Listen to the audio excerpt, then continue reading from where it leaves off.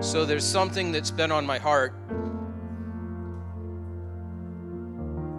and I'm a firm believer that when God puts something on your heart, you need to get in His Word. You need to get in prayer.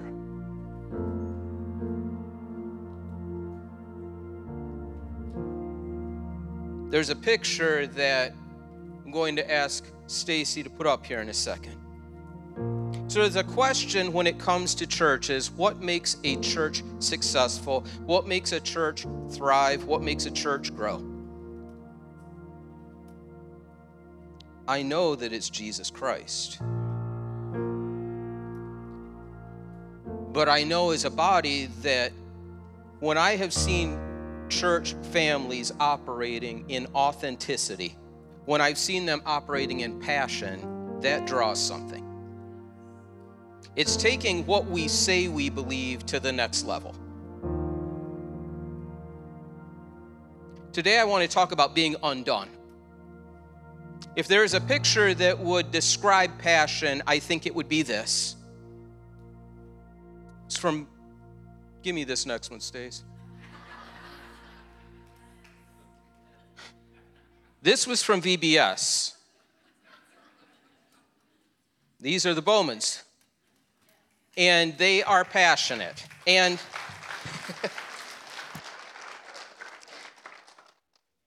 so there's that question, what makes a worshiper? And today I want to talk about that. I'm going to bring a few Bible passages forward. I'm going to talk about them. I'm not going to dig too deep into a couple that you're like, why don't you stay there? So I'm sorry to disappoint you if that's what you're wanting, but I'm going to try to pull some things out today. You can't talk about worship without talking about Isaiah chapter 6. I'm going to read the first 5 verses. In the year that King Uzziah died, I saw the Lord seated on a throne. He was high and exalted, and the train of his robe filled the temple. Above him were seraphs, each with 6 wings. With 2 wings they covered their faces, with 2 they covered their feet, and with 2 they were flying. And they were calling to one another, Holy, holy, holy is the Lord Almighty. The whole earth is full of his glory. At the sound of their voices, the doorposts and the thresholds shook, and the temple was filled with smoke. Woe is me, I cried, for I am ruined, for I am a man of unclean lips. I live among a people of unclean lips, and mine eyes have seen the King, the Lord Almighty. Now, whenever I would read this, I would be so taken with Isaiah's response. He says, I'm ruined. Another translation says, I am undone. I have shared with you personally that when I am considering the gospel, whenever the gospel comes up lately, it destroys me. I feel like David must have felt in 1 Chronicles 17:16. Then King David went in, he sat before the Lord, and he said, Who am I, O Lord God, and what is my house that you have brought me thus far?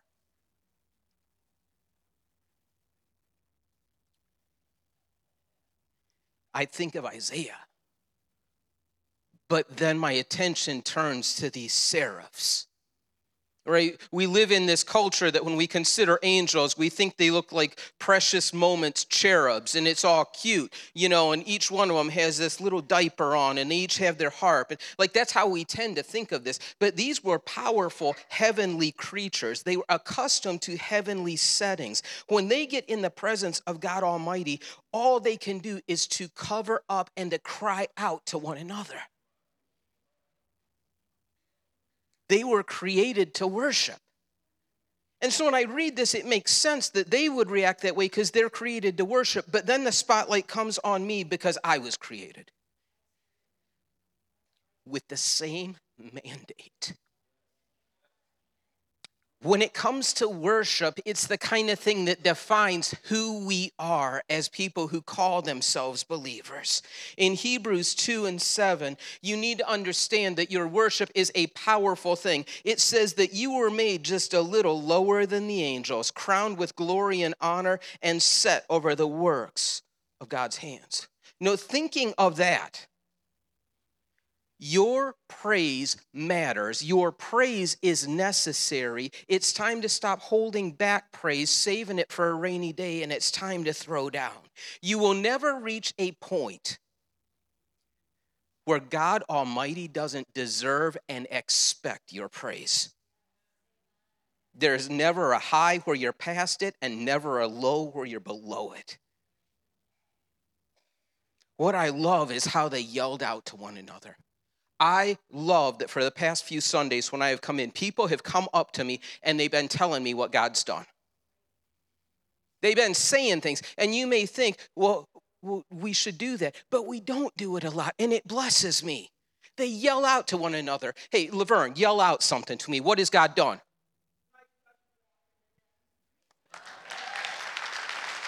Her son is walking again. If that's not a miracle, I don't know what is. God is good. See, and we need as people to be doing that. We need to be bouncing that off of one another and saying the great things that God is doing. So I read this and I'm thinking, why in these verses do the doorposts shake? Why does the threshold shake? Like, why is that happening? And in my heart, I feel like God is saying,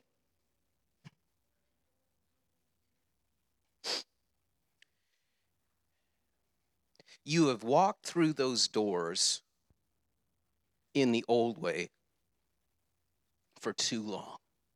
I'm getting ready to shake it.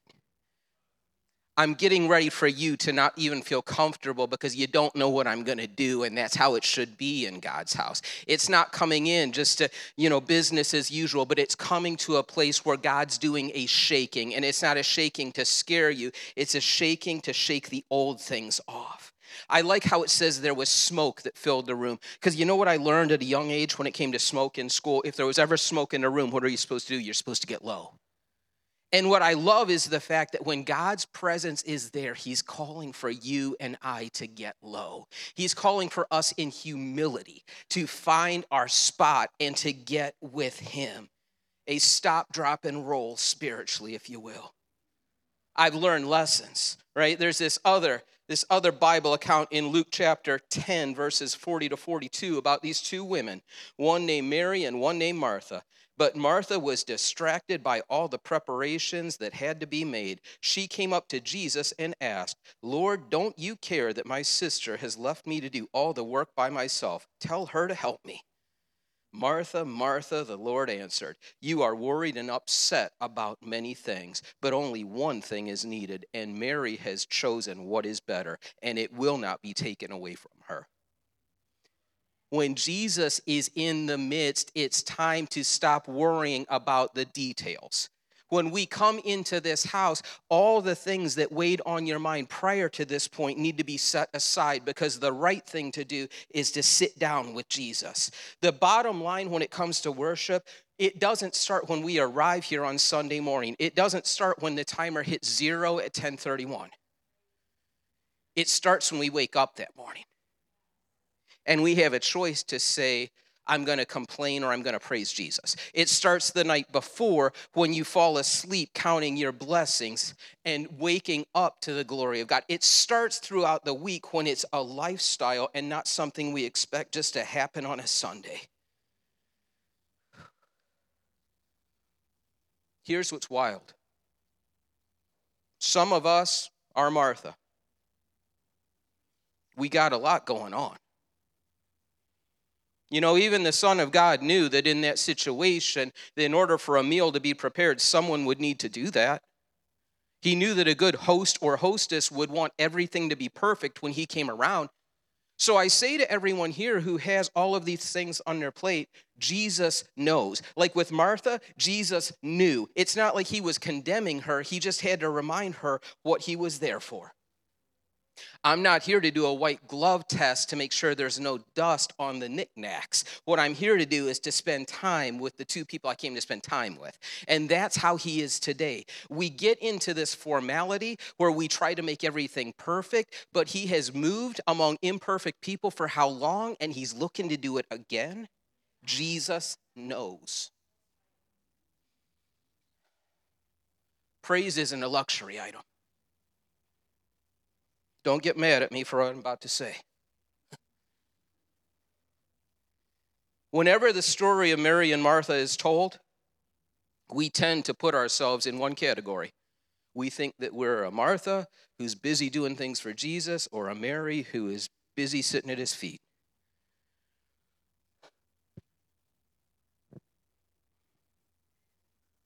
In the family of God, sometimes we can come to the point where we don't lift our hand to serve Jesus, or we don't lift our hand to praise Jesus. That's not passion. I say that because I've been in that place many times. I paint a better picture of myself spiritually than the weak may represent me really being. For the church to grow, there must be passion. Participation will require all of us. What's that look like? Deuteronomy 6:5. To love the Lord your God with all your heart, with all your soul, and with all your strength. My worship should reflect my faith. Those seraphs didn't show up in Isaiah 6 and say to one another, what do you want to do today? I don't know. What do you want to do? How are you feeling today? I don't know how you feeling. They just start calling out to God because that was the natural thing that would flow forth from them. Never in the Bible do I read to love God sometimes. I don't read to love him when I have nothing else to do. I turn it into, like, as I'm studying this, you know what I'm picturing? I'm picturing like Michael Jackson, young Michael Jackson with the Jackson 5. Like, that's what I do to God sometimes. Like, they're sitting over there singing, I'll Be There. And I'm like, okay, God, if I need you, I got you. Like, that's what I tend to do. And it's not like that. I need to give him everything. When worship becomes a lifestyle, there will be no part of your life that is not covered in God's glory. I like a good Big Mac.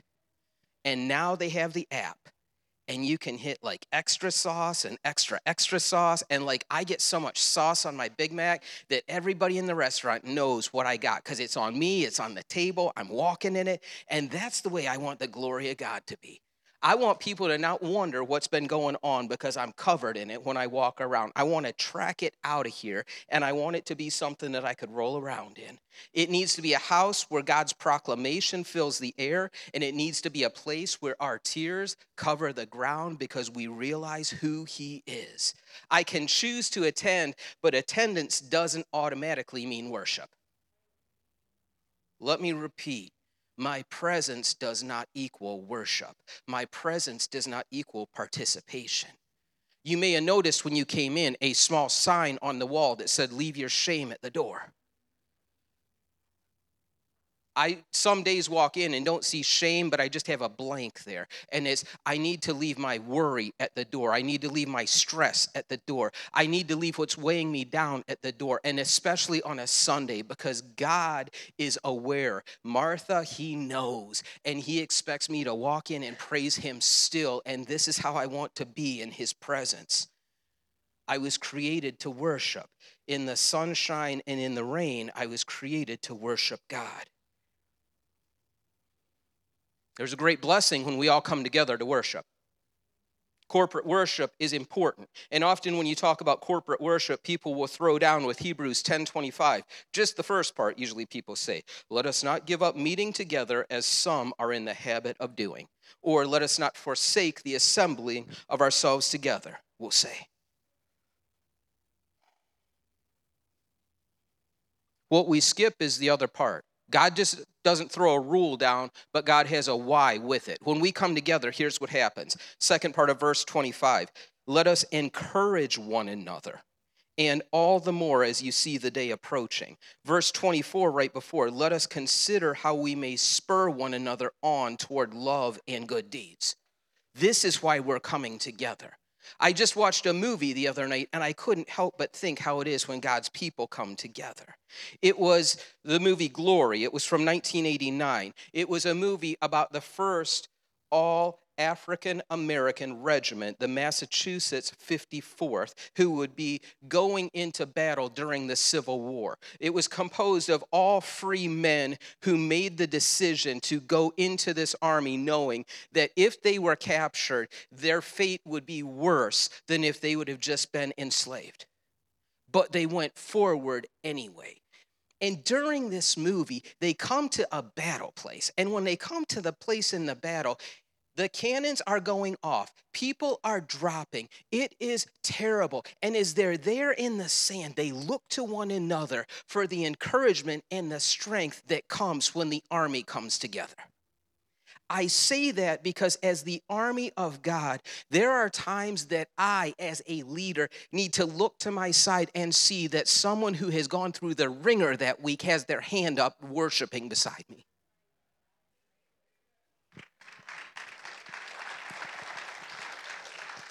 That someone whose life could be considered painful, a train wreck at times, will stand and hot tears run down their face because they are acknowledging who Jesus Christ is. I need to see that. That's what the army does for one another. Attendance is not worship. During the mid-90s, the greatest baseball team to ever step on the field, the Cleveland Indians of that era, they played. At a high point, Todd may even know this figure, the attendance record was 45,274. And what's amazing is when I would go to some of those games, one of my favorite players, Jim Thome, right? Left-handed hitter, he would get up, and remember, he would get there at the plate. And when he'd be there at the plate, he would do that thing where he'd point out, it was just, and then he'd plant in. That's what he did. And the pitch would come, and he would hammer it. And I was at one game where he hit it, and you're thinking, is it going to go out the ballpark? And what's wild is after he hit it, he did not get in the announcer's booth and be like, Bob Meredith, I know you're out there. Thank you for helping me. No, the guy was as big as a horse, and when he got a hold of the ball, it was flying. Attendance does not mean participation on my part. There are times when I will go shop for my artichokes at Walmart, and they won't have artichokes, and I will go over to Heinen's. And when I walk in Heinen's, they don't say, hello, sir, thank you for worshiping with us today. No, like we get into this thing where we think walking in is worshiping, but it is not. It is simply, that's the first step along the way. And so I've been saying to God, God, teach me. I'm frustrated. I'm frustrated because I want to worship you the way you want me to worship you. God, teach me. Now, Isaiah shows me how to be undone. He shows me how to proclaim. Mary and Martha show me how to put it down, whatever it is. But worship 101 is to recognize. In 1 Samuel 4:5, when the Ark of the Covenant is being brought back, it says that all Israel raised such a shout that the ground shook. In Ezra 3:11, when the foundation of God's house had been laid, it said, with praise and thanksgiving they sang to God. And all the people gave a great shout of praise to the Lord. We need to find our shout as a church. We need to find it. Here's something. If you are ever standing behind me in church and you want to shout for something that God has done, I'm never going to turn around and be like, what are you doing?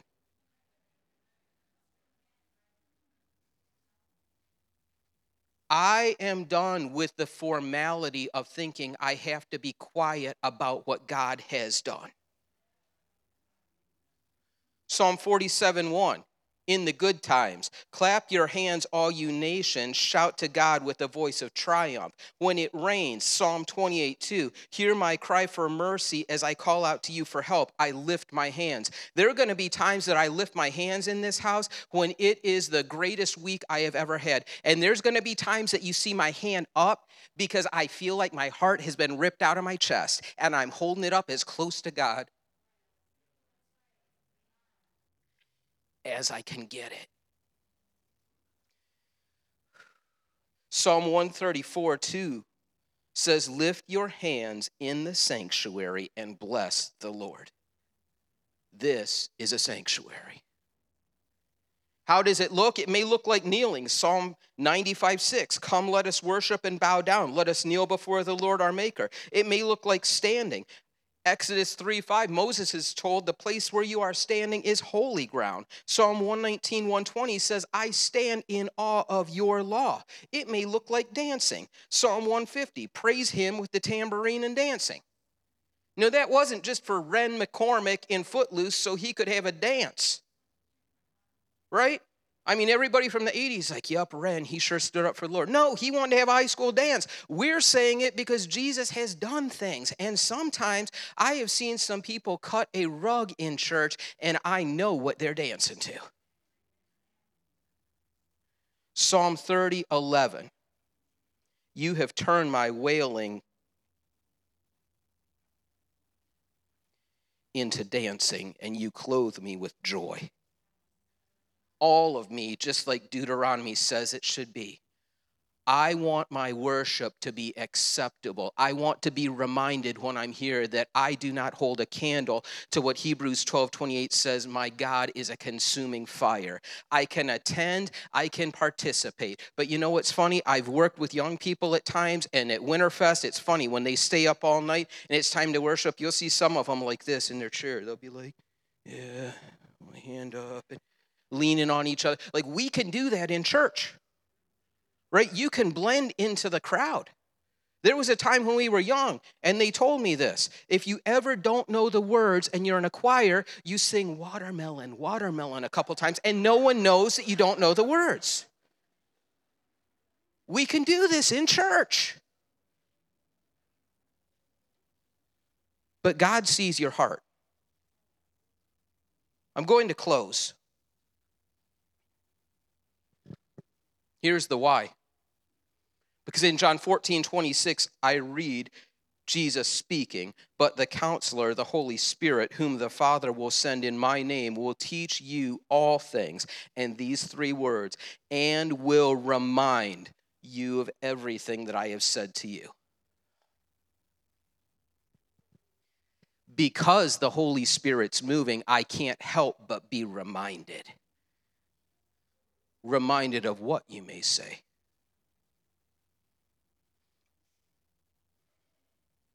That the God I serve exists in three persons, the Father, the Son, and the Holy Spirit.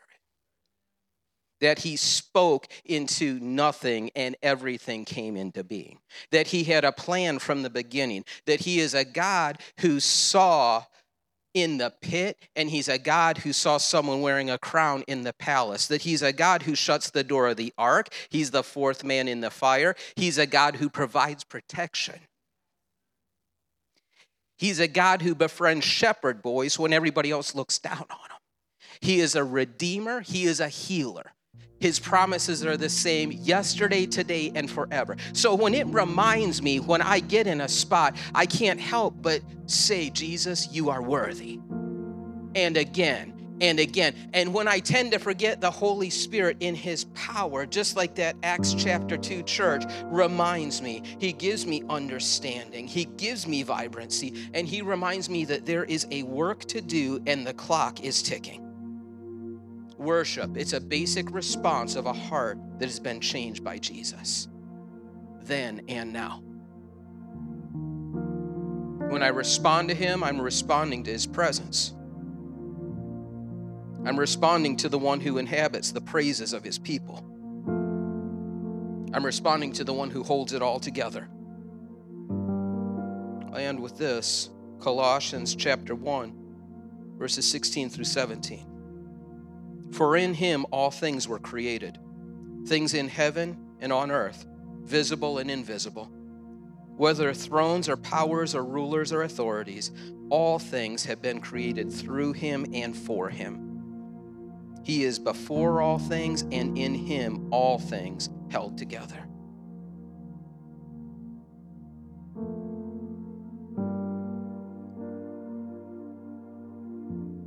I need to say as a pastor that here's not what I'm looking at. I don't want us looking apart. I want our hearts to be reflecting Jesus Christ, and I want our worship to follow that. I'm not looking around and like, oh man, so it should look like this should. No, the Bible says what it should look like. But as a church, in order to go to the places that God is asking us to go, passion in worship must be a mark of who we are. If you'll stand.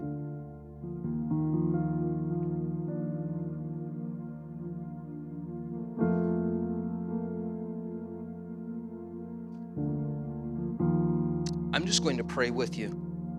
Right after I do, I'm going to be dedicating some children to the Lord, one of my favorite things. But if you bow your heads, let's pray. Father, let this be a house of prayer, and let this be a house that is marked by worship. Let us, as your people, never cease to tell one another of the things that you are doing. And Father, when we hear what you're doing, let us be reminded that you are not done yet. You are the same God. And Lord, I pray your blessing over your people. I pray for everyone in here who is carrying the weight of the world on their shoulders. Father, you can lighten that load. And Lord, I pray your hedge of protection about us. In Jesus' name, amen.